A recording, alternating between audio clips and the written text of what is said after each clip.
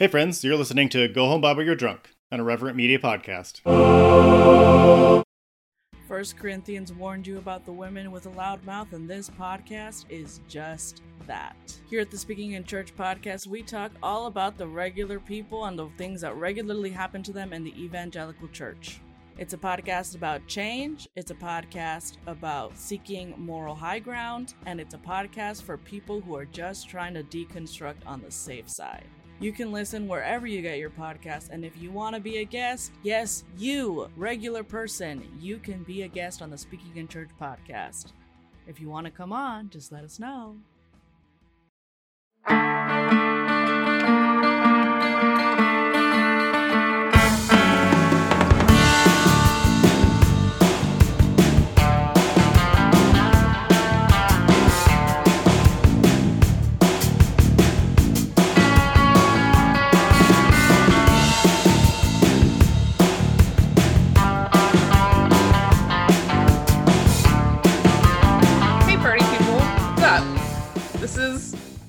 Go Home Bible You're Drunk, because the Bible is a very, very, very weird book, and we both spent a lot of time reading it, and we decided to talk about it because it's just real weird. So I'm Tori, and I dropped out of Bible college, so those are my credentials for having a podcast about the Bible.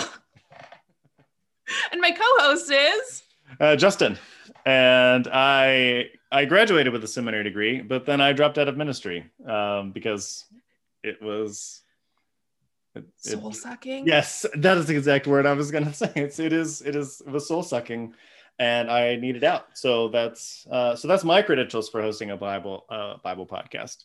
That you also flunked out. That I also flunked out of evangelicalism and decided just to hang in the hat. So, but we dusted off our Bibles and we are going through them occasionally for you, dear viewer. I'm so glad people can see our beautiful faces. Yes. Imagine us right now talking to you. We're sitting with you in the car. We're hanging out. And it's fine. We're going to talk Don't worry about it. Your favorite topic and mine, evangelicalism and the Bible. So I know. Yeah. I hate it. I hate it here. I don't know. I'm not trying to convince people not to be Christian, right?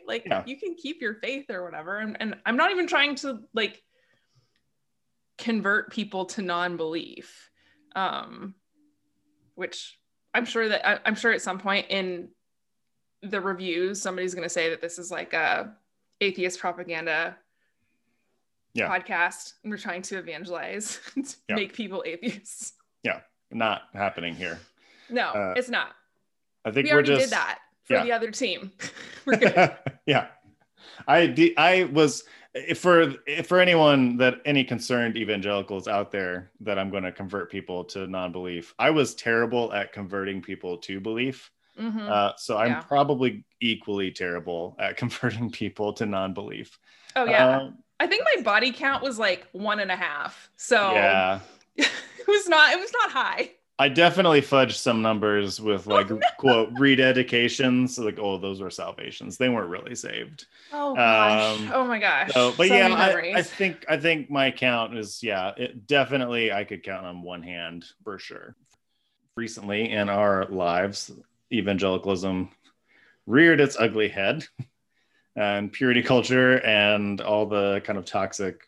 It was really it was like a ball of all the terrible things about evangelicalism all in one exploded. News cycle. Yeah. So the shootings in Atlanta, which, probably a month old by the time this posts, but we're current Tori and Justin are still pretty fresh into it. So there's purity culture, toxic masculinity, shame, high demand religion, all of these things kind of playing in, and then also the whole gun debate and how it is dehumanizing Asian women, dehumanizing minorities, Asian women, anyone not white.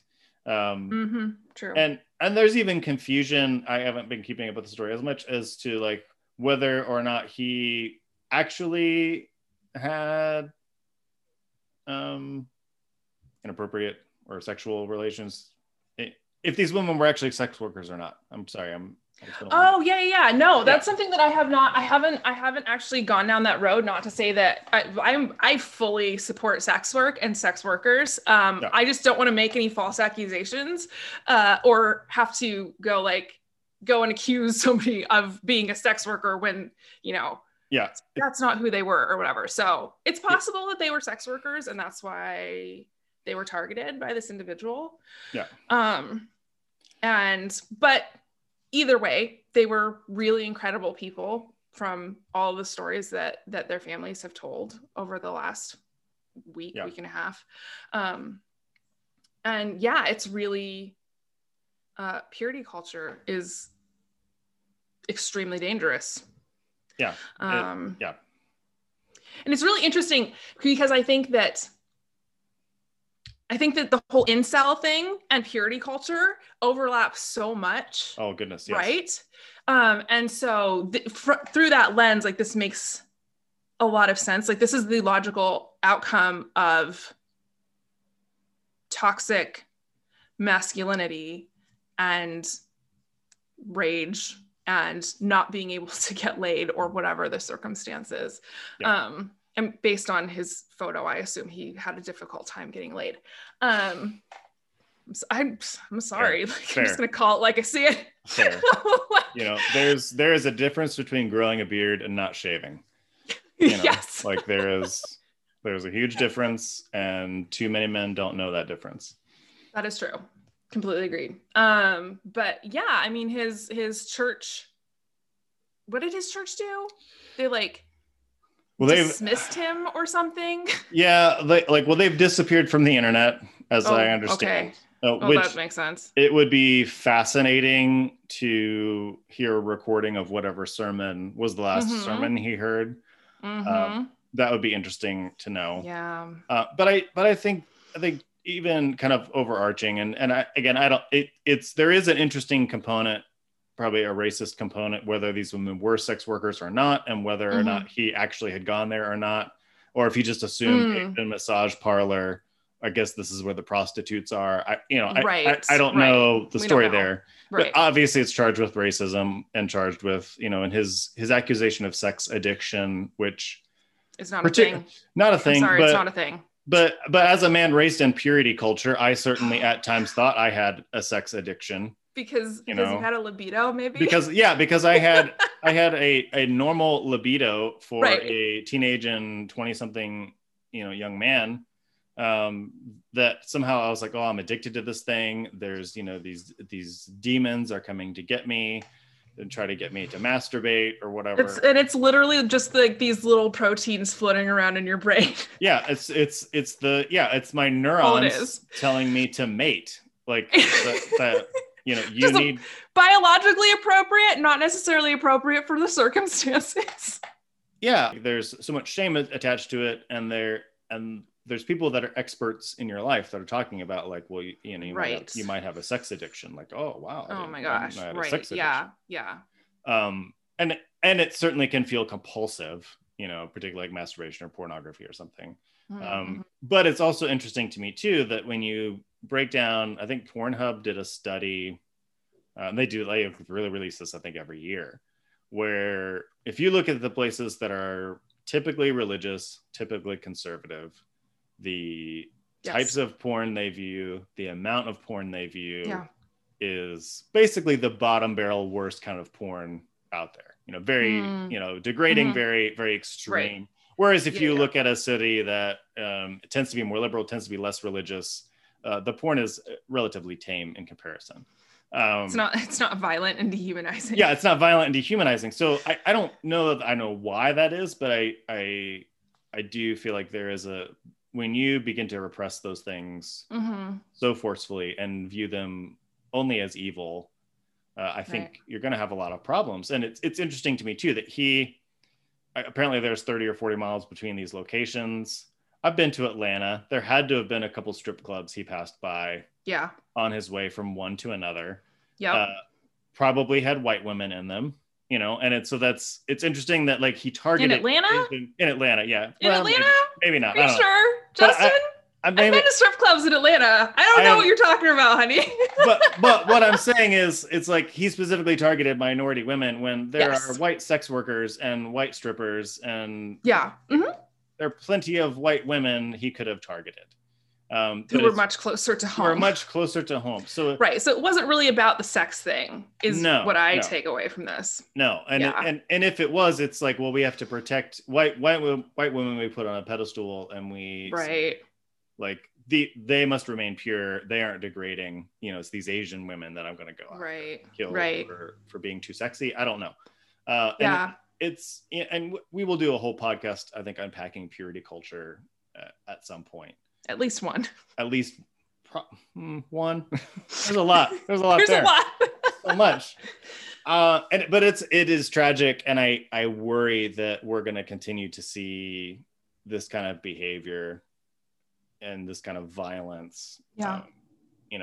So much proliferation and so much of guns, and also just of I feel like conservatives are going to get worse, and while there will be less of them, I think the messages will be stronger and more restrictive, and it's gonna these young men, but young women don't typically become mass shooters, but I think it's gonna do a lot more damage before it's finally gone. And I do worry that this is not an isolated incident, and there's going to be a lot of other quote unquote good Christian boys that go on a rampage because reasons. I don't know. I don't understand the psychology of that anyway. Because they've been lied to their entire lives and told that their sex drive is evil. Yeah. And not just a thing that happens when you turn a certain age. Yeah. It's just, it would be weird if you didn't. Oh, sorry. I should not say that. It wouldn't be weird if you didn't have one. If you are ace, like that's totally valid. But I do think that ace folks are the ones who really kind of thrive in purity culture. Because it just is, it's not as big of a struggle for them, right? No. And I don't, this is just based on what ace people have told me. I'm sure that because purity culture is so dehumanizing, it doesn't matter if you're necessarily struggling with like porn or trying not to have sex or masturbation, right? It doesn't, like, you're still being dehumanized, especially if you were someone who has a female body. Purity culture thinks that you have no value. Like that's at the end. The only thing by existing, you're a temptress. Like cover it all up. Exactly. Yeah. It's your responsibility as a person to make sure that you're not causing men to stumble, which again is just very, very strange. Like who's responsible for who now? I never really understood this. But yeah, so it's such a terrible, toxic belief system that isn't based in reality. It's not based in science. It's literally just religious dogma that is completely inaccurate. And so I think that when you combine, like you said, these kind of super demanding spaces like white evangelical churches are becoming more so, right? Yeah. And I think that that's part of the reason why we're going to see an uptick in this, is because evangelical churches are demanding more and more and more from people, right? Yeah. They're really kind of like, okay, we're going to be a lot more insular. Yeah. As opposed, it's like, we're the good guys, we're being persecuted, we're just kind of going to hunker down. And so I think that you're right. I think that this is going to be the first of a lot of similar deadly situations, right? Mm-hmm. It's like anybody can get a gun at any time. Doesn't matter if you pass a background check or not, because there's so many of them, you could literally break a window and grab one. Yeah. There's 1.5 for every household in America. Right. Yeah. So no, it's not good. And I'm not sure what to do about, what's the appropriate response to this? And in previous eras, I would have said we need to find some kind of common ground on, background checks, or or like basic like should not be nonpartisan things. Like that's my instinct, but then my brain is like that we've been trying that for decades. And it's not even that the NRA is that powerful anymore. Personally, I think, like they've had a lot of scandals recently, but I don't know if it's that cultural inertia of like, I don't know. Well, I mean, the fear narrative is like that's something that the GOP is making a lot of money off of. They are coming to take your country from you. Yeah. And you need to protect yourself because they are inherently violent. And AR-15s in particular, and assault style weapons, which I'm sure in a comment somewhere, some gun nut is going to be going to say that there's no such thing. Like as an assault weapon. Like that's some brilliant take. Like I'm using it colloquially. Sit down. Yeah, we've all been yelled at by people on the internet. It's good. We got it. Got the message. Anyway, cool it. So that kind of weapon was a relatively small percentage of sales until about 2008. And then there was a massive uptick, so about 3 million sales a year in firearms before that point. And that was consistent. And those were hunting rifles. And that was sales even at like quote unquote gun shows, Is this like long guns specifically or like semi-automatic long guns or? This was, typically hunting rifles, shotguns. Okay. Just total. Okay. Total. Got it. Then Obama got elected. And there was the Heller case where, Scalia, basically said, the Second Amendment is a individual right, which I could go on a whole rant about how the Second Amendment was created to have an armed populace so that the state could organize a militia to protect the state. But anyway. If it was necessary, because they didn't want to have a standing army. Because they didn't want to have a standing army. Fair. And they didn't want black people to have guns, so there were definitely gun restrictions. And anyway, so this is like such a huge hairball. But what I'm trying to get at is that, these Armalite style rifles and, assault rifles, AR-15s, like proliferated massively after that moment. And they account for almost the majority of gun sales now. Like it's, I did not know that. So many of them. So for a time they were. And so now it's quote unquote America's most popular rifle, but it's a very recent thing. And gun manufacturers are loving it. That there are so many people afraid. And my father owns 2 of them. I don't know why. Because he's got 2 hands. Like he's gonna, like I don't know, like I don't know, like and I will inherit them someday, maybe. I don't even know what I would do. Like what will I do with 2 of them? Like I don't. You can donate them to a Black-owned gun club. That's what I will do. That's what you'll do. I will arm people of color. There are a couple of my dad's guns I will definitely want to keep for sentimental reasons or their collector's That's so items. weird. Like it's a sentimental gun. It means so much. Yeah, like I know that's a thing. It's just so strange to think about. Yeah. Well, I think my family's from the South. I mean, I live in Ohio, but my family's from the South, and there is this kind of like there is it's like a weird cultural thing. my dad's gun, right. That totally makes sense. Like my ancestors were farmers, so that was just not a thing that we did. I don't know. Let's grow veggies, you guys. These are my dad's vegetables. Actually, like heirloom seeds, like that would actually be... those are legit. Yeah. So we probably need to wrap up this news segment, or this whole podcast will become purity culture going completely off the rails, which is fine. Purity culture gone off the rails. But I actually think today's story does talk a little bit about at least the use of violence. And how Christians in particular, but religions empower people to commit violent acts, which is a disturbing thing, but it's there and we should talk about it. We do a drinking game every episode. It's a participation if you want drinking game. You can use it to drink alcoholic beverage of your choice, or you can drink water or do a push-up or just do something. If you're driving, don't drink. That's crazy. I love that you say that every time. Like, it is a good thing to remind people, because people are in the car during a pandemic. Like, do not. I know it's hard times, so please don't drink and drive. Please don't drink and drive. Not that I think I have so much power to be like, we're playing a drinking game and then someone's in their car and they're like, well, I better crack open a beverage.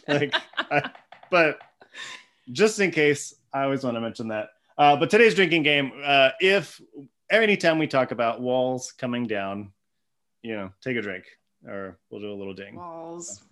Walls coming down. Walls coming down. So Tori has our story today. So I'm going to hand it over to her, and she's going to take us on a little trip down memory lane to Sunday school.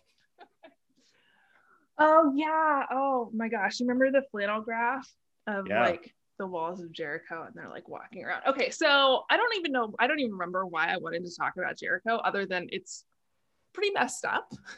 Yeah. So this whole idea, right, is that the Israelites, God's chosen people, enter the promised land and kind of go, oh, there's already people living here. I guess we need to kill them all. Like, not a relevant story at all. Why can I not say this without laughing hysterically? Okay.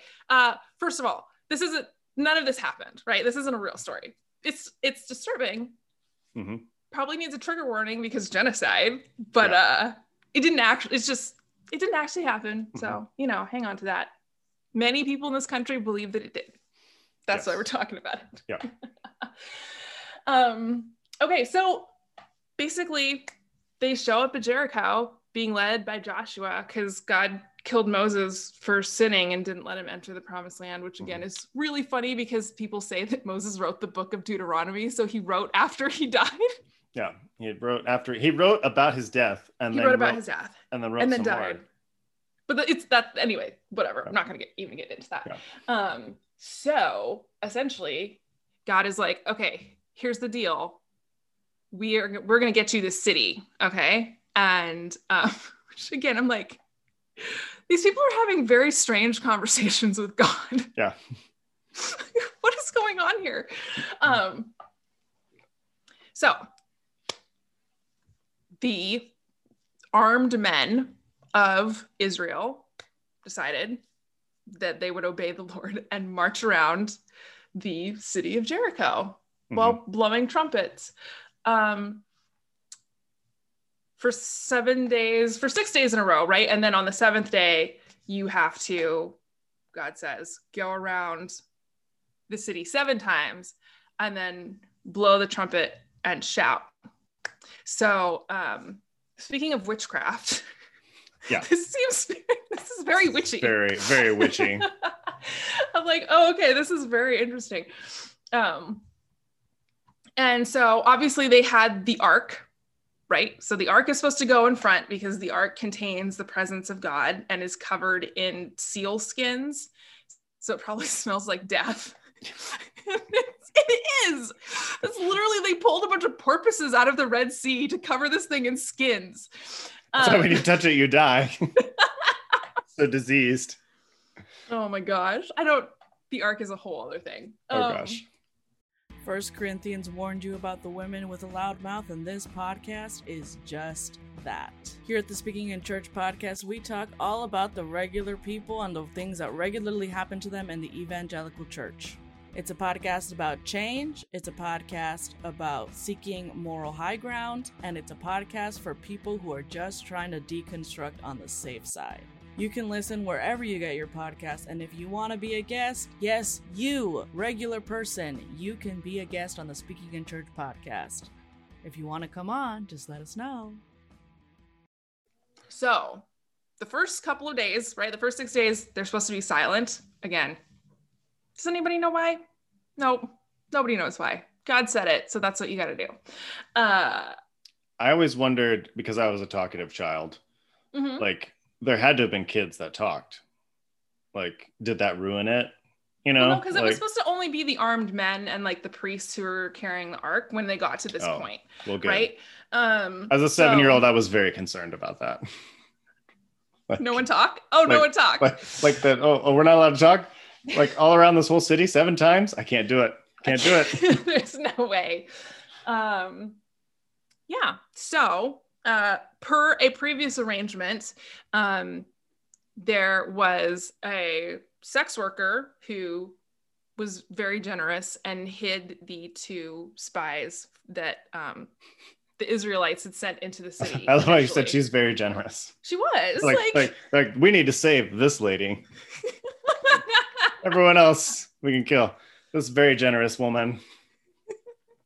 So they hid in this apparently very successful sex worker's home on the roof of her home, which was on like in the city wall. This didn't happen, you guys, but she had a window, right? Yeah. She like had a view. Okay. Yeah. And so everybody, the 2 little spies, well, I can't remember their names, but they were like, okay, we gotta go get Rahab.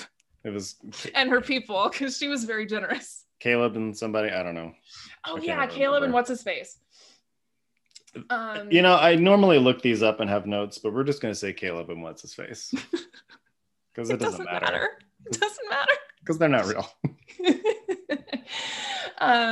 So somehow they like this is the thing that they are gonna do, right? Is they're gonna walk around on the 7th day, walk around 7 times, and then blow the trumpets and scream as loud as you can. And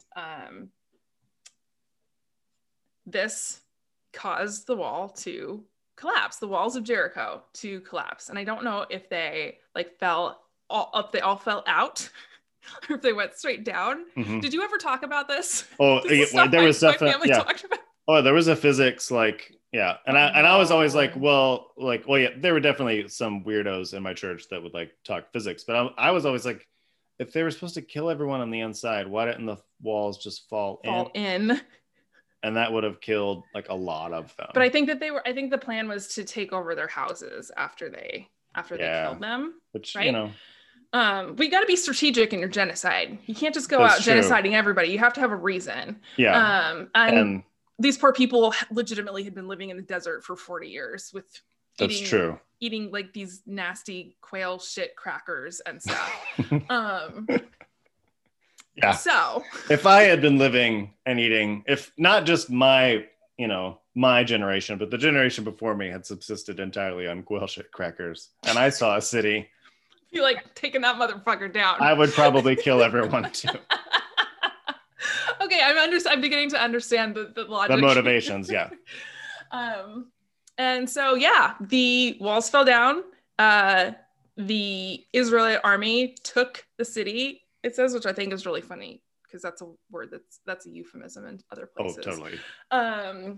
And destroyed, per God's instructions, every living thing in it. And the Bible says men, women, young, old. In terms of a long-term plan, like I can understand what your motivation is of saying like we got to kill all these people, right? Because they're gonna come after us. Yeah. But like I don't understand killing all the animals.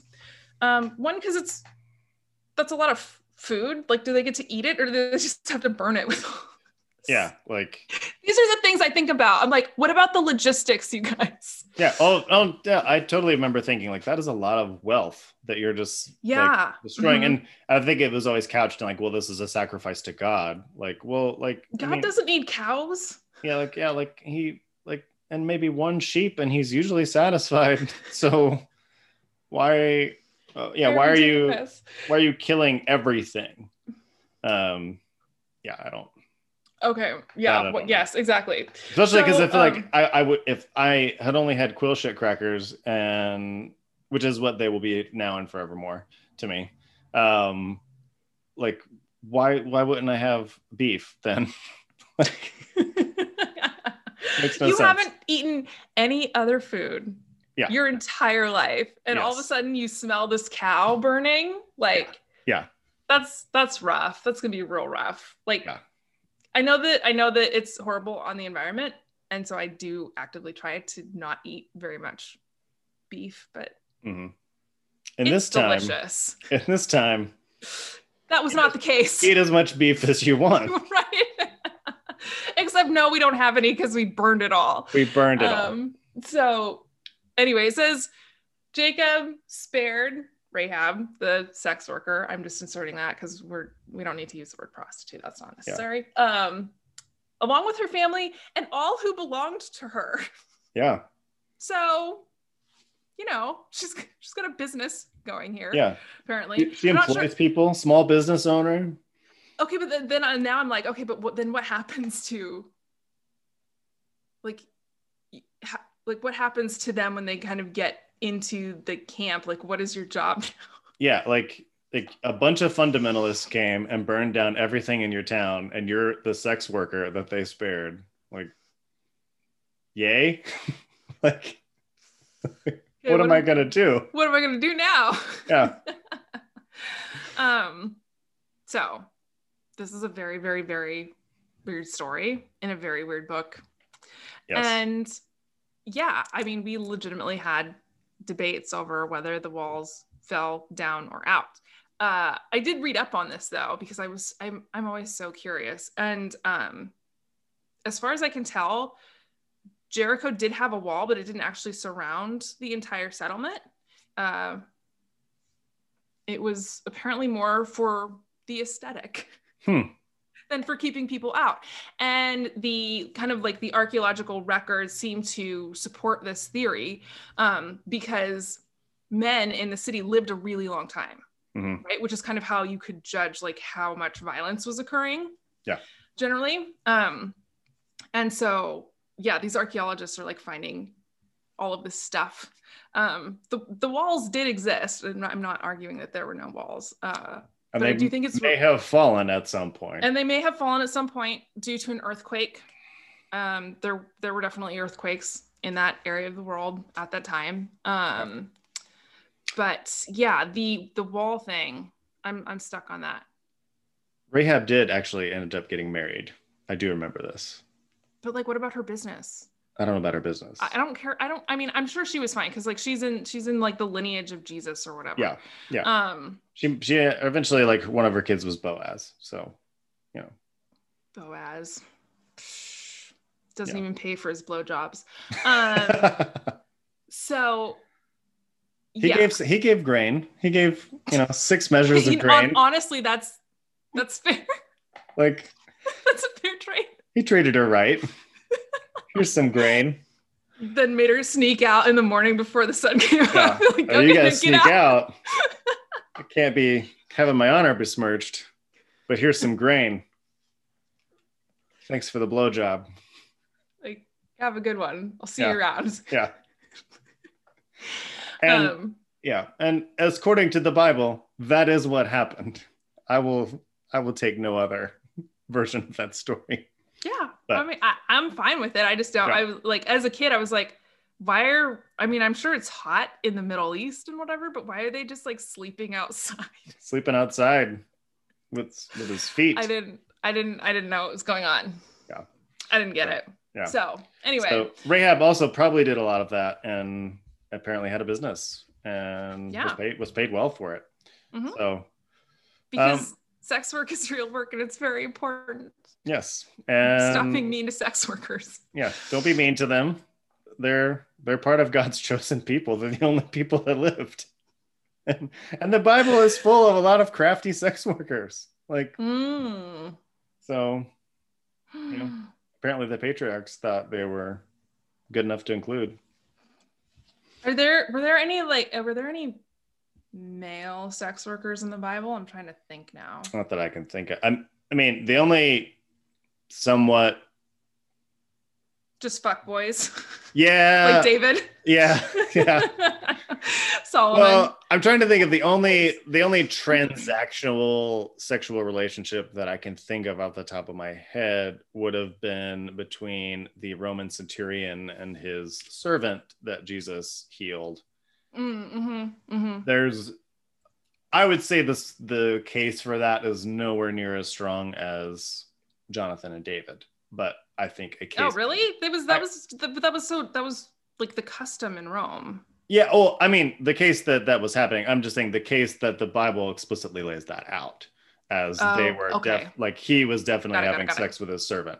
I think that case is not as strong, but I also think it's also there. Like a Roman centurion going and begging Jesus because one of his servants died, who is his it describes him in very flowery, very affectionate language. Like I mean, that was a normal relationship, right? Yeah, yeah. Men having sex with other men in the Roman Empire was seen as like the epitome of manliness. Yeah. Right? Because women were unperfected men, or I don't even remember. Yeah. It was like, a Roman saying is women for babies, men for love. Like, yeah, exactly. So it seems very reasonable. Seems reasonable to me that they if you were a person in power, like it was just an expectation, honestly. Yeah. And Jesus doesn't really say anything about it. But that's the only transactional relationship where there was probably a power dynamic in some way. That's the only one I can think of that was male and male, or homosexual in any way. Maybe Ruth and Naomi, but you know. That's kind of weird, though. I think it's weird to have sex with your stepmom. Yeah, your think, mother-in-law, excuse me. I think there's a case to be made that there are some homosexual relationships in the Bible. I think that some of them, like Naomi and Ruth, are maybe overstated. That would be my take. Yeah. I don't know. But that's a tangent. But still, sex workers in the Bible are, a thing. Yeah. And it doesn't even say anything about like, oh, she shouldn't be doing this, right? There's no lecture included, which... No. I don't know if you've read the Bible, but there was enough space to include a lecture about how you're not supposed to be doing sex work. Yeah. Oh, for sure. And, there's definitely enough euphemisms in there about her, them going to her and spending the night and them, they just knocked on the door. They're like, hey, what's up? Can we crash here? Like, no, they were already there. Yeah. They were there and they needed to be hidden. And apparently they paid well enough to, say, oh, sure.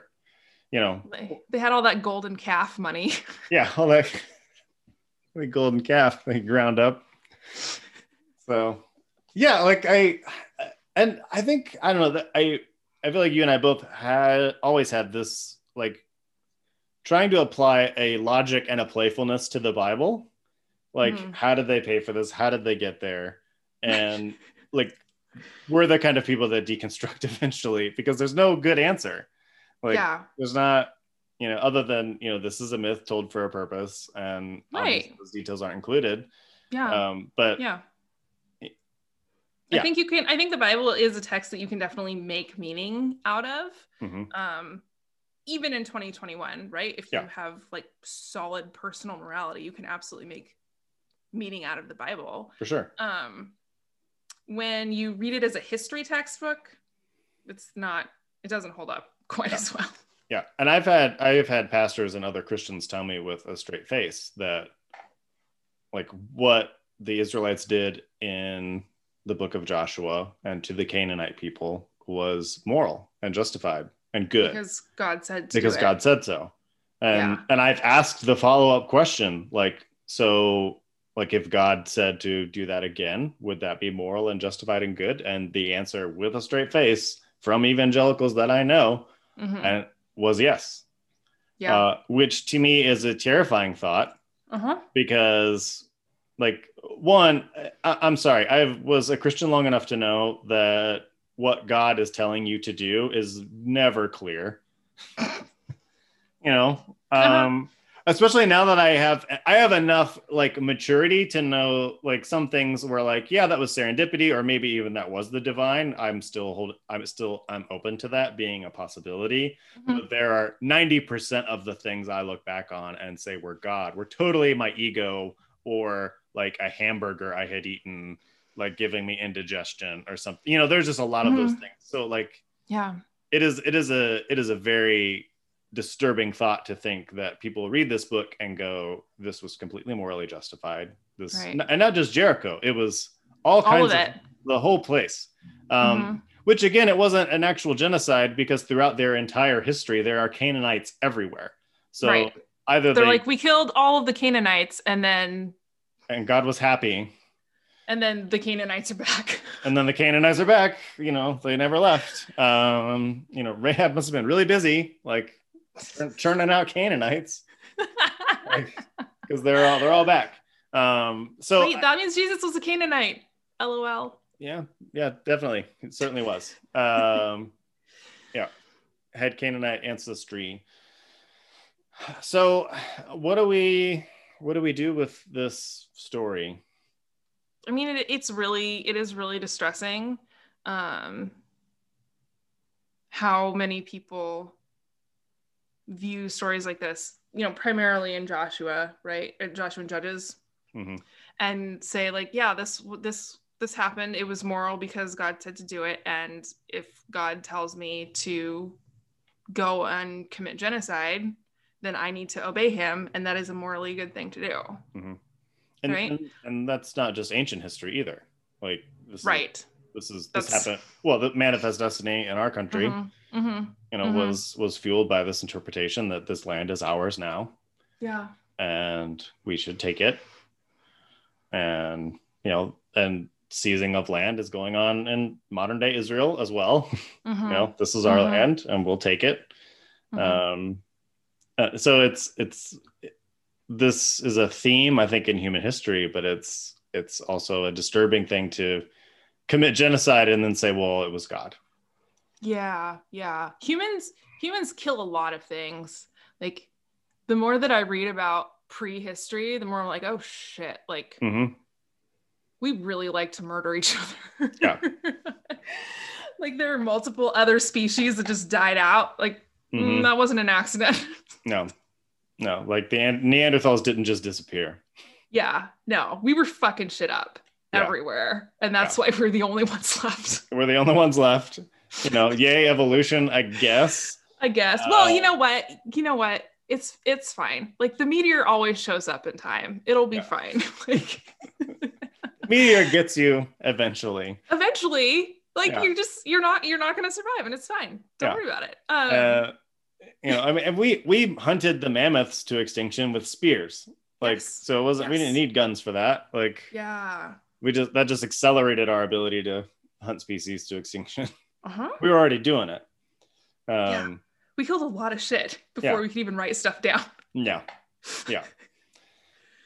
So, I think we have to reckon with the fact that humans are violent. If we are not enculturated or indoctrinated to be different, if we aren't, I hesitate to use the word civilized because there's a lot of racist baggage with that but honoring other people's humanity, I think, is really what it is, because they are human. Right? Not because they're related to you, not because they look like you, not because they vote like you, but because you're a human being, therefore you have value. And if you've lived here for 1,000 years or even 10 days, it's not, I don't get to come and take it just because I can. Or just because my God said, because I'm sure there were plenty of Native American gods and goddesses that were telling them, like, hey, this is our land, actually. And we're gonna take care of it. So fuck off, white people. Like, so there's not like, you don't get to say that your God is bigger or better or one just because you're the last one standing. Right. Like, that to me leads to so many tragedies. I mean, we can talk about the Crusades. Like, I think there are so many genocides, honestly, that were launched with the precedent of this particular book. And which is really horrifying. But I think that kind of like what I was kind of trying to say is, like, we would have done it anyway. Because we're bad people. Like, why are we so awful? Like, I don't even want to be a human. We suck. Sometimes, I was watching, I think it was like a TikTok, but I've heard this before too. Like what if aliens have like visited, searching? And they're like, nope, fuck this shit. Searching for intelligent life, and they didn't find any. They didn't find it. They were just like, these weird creatures build these strange, things, and they kill each other. They're just savages. I feel like if you have the technology to get here from another solar system, we're in pretty rough shape, and you should probably not stop by. So, and tying this back to Jericho, like, I just saw that article that said Jericho was destroyed with alien technology. Like, Like, why? White people didn't do it. It was aliens. That's just the law. It's science. Yeah, like it couldn't have been a brown person. No way. It was aliens. And it certainly wasn't God. It was aliens. Yeah. So it is such a strange story. And I remember loving it as a evangelical teenager. Like thinking like this is the best book in the Bible, war and fighting, and and I don't even think those like kind of testosterone fueled kind of stories are bad per se.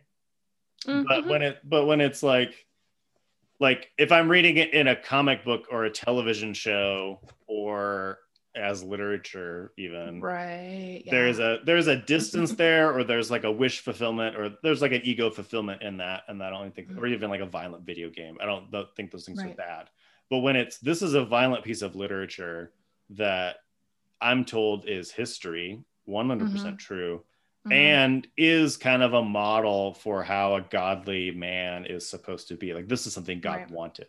Like creator of the universe wanted this to happen. This isn't like teenage Justin playing Mortal Kombat. This is teenage Justin seeing that, like being taught that genocide is good if God wills it. That I mean, I guess there's the moral that you can be kind to sex workers. That one's kind of lost on evangelicals, but like it. Yeah, I think it does something to the psyche to have this story just sitting there. And I remember wrestling it in grad school a lot, and and all the different ways that I think evangelicals with a conscience try to get around it are interesting to me too. One professor of mine said that this would have been a fortified city with only soldiers in it. Like it would have been like almost like a fort. But it was not. And that's not true. Which would make sense that there would be the only woman there would be a sex worker. Like that would make, there's a certain amount of sense to that, but also like I don't think archaeology really backs that up. Like this was a city, and Jericho is a city that's mentioned in histories as a city. So it's I don't know what to do with that, but I think that violence is baked in to the Christian narrative. Particularly this narrative and others. I think that American men in particular I don't know that they're drawn to violent narratives any more than other kinds of men, but I think that there is a going back to God and guns and country and taking America back for God. I feel like this is like a Chekhov's gun just kind of like sitting there that just waiting for moments in history to be used. And I think to me, the best interpretation of this, I think the most Jesus focused, if we're gonna just go to the the ultimate end of Christian scripture is Jesus. If I'm gonna use like a Jesus frame for this, I'm gonna say that this particular story was propaganda, because I don't see Jesus saying that this is okay. I don't see the character of Jesus, even though he's named Joshua. Strangely enough, we have two characters in the Bible named Joshua, and one is a pacifist and the other is a war criminal. It's like a warlord. Yeah, So I think if we're going to use any kind of Christian frame, I don't think this story should be valid. I think it should be critiqued. I think it should be seen as a piece of war propaganda, and that's it.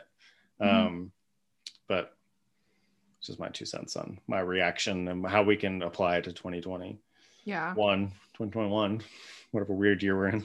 Whatever year it is, no one knows. Yeah.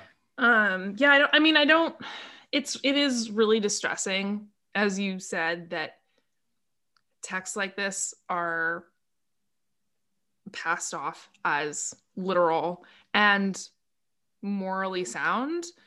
Again, humans kind of suck. Like, we're not actually that great, but using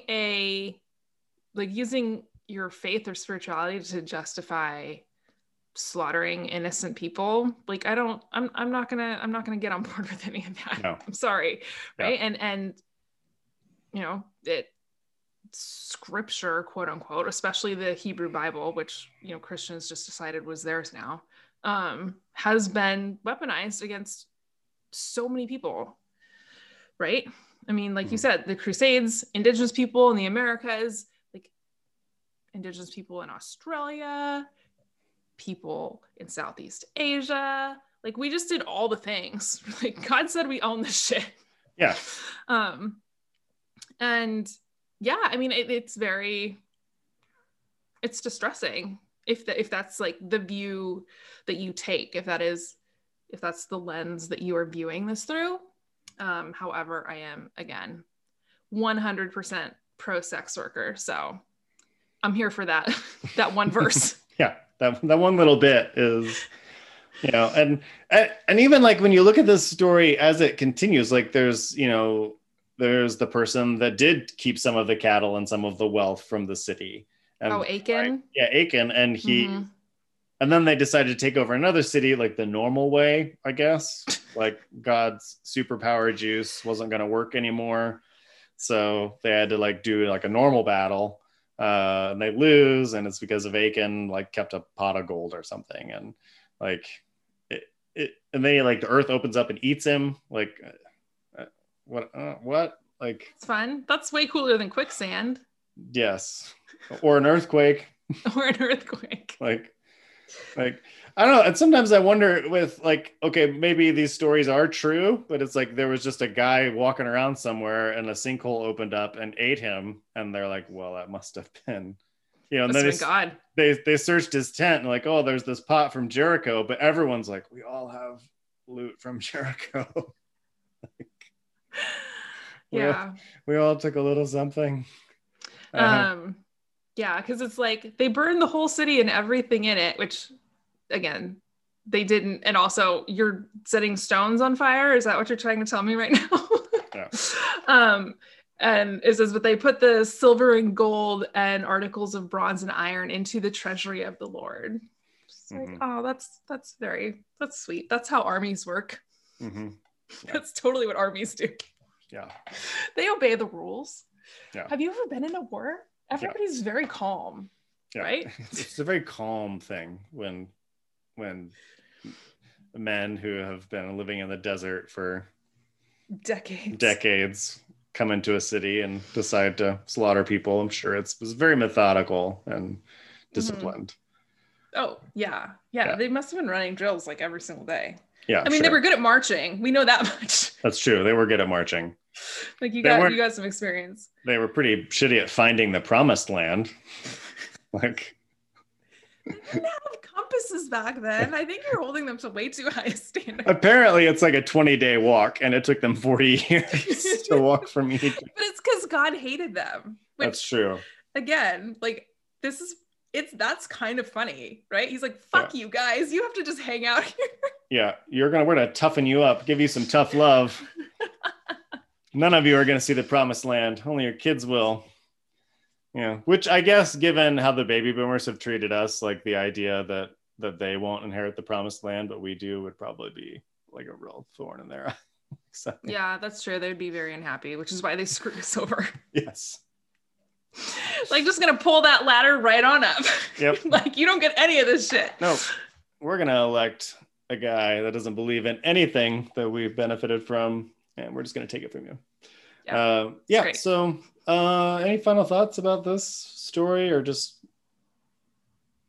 I don't think so. It's weird. It's very weird. I'm worried about people who take it seriously. That's my take. We do want to plug really quick. All of our things. We're on social media. Yeah, we're on the social medias at Go Home Bible. You can find us on Twitter and Instagram there. Mm-hmm. We also have a Patreon as well. We do, which is just patreon.com/GoHomeBible. If you have the means and enjoy if this is episode probably 4, so if you've enjoyed us this far and you have the means, we'd love for you to support us. It helps the channel out and the things and the production and whatnot. Just covers some costs. Cool. I think we did it. Yep. Have a great week, everyone. Bye.